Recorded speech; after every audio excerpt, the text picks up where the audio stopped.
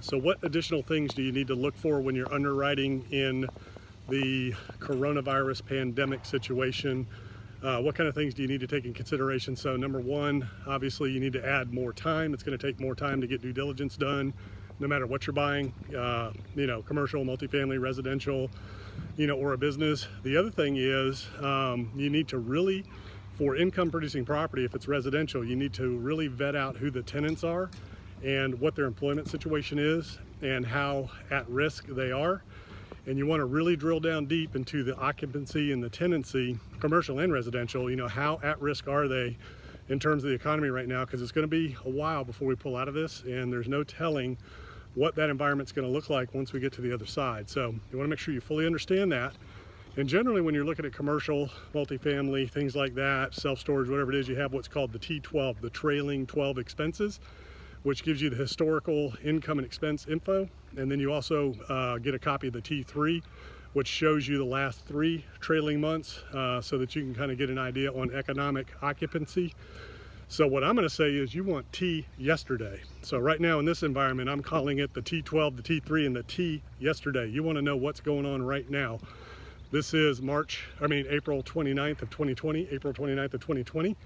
And we're getting ready to go into May, so we do not know what May collections are going to look like.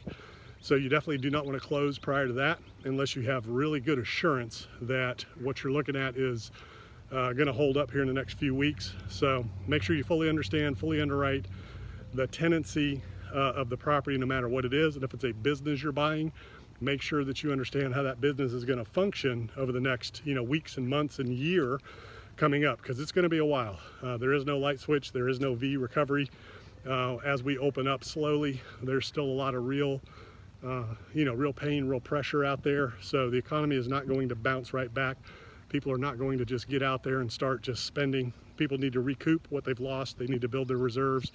So it's going to take time. We're looking at a year to 18 months to get back to any realistic recovery, assuming we get to the other side of this and get this thing under control, get a vaccine and a treatment and all that. So when you're underwriting business, real estate, whatever it is, drill down into the tenancy and get that T yesterday. You want to know what this individual and how they're being impacted here right now today in the real time. What does their job look like? What does their business look like? Who are their customers? All that kind of stuff. So take a look at it, pay attention to it, take into account, make sure you've got reserves. Make sure you anticipate you're not going to be able to raise rent anytime soon. You're not going to be able to do a whole lot of value add anytime soon.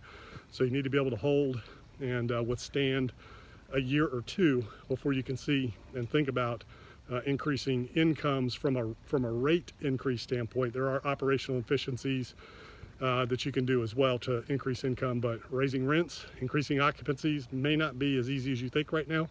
So just be smart about it, be careful, and do your thorough due diligence.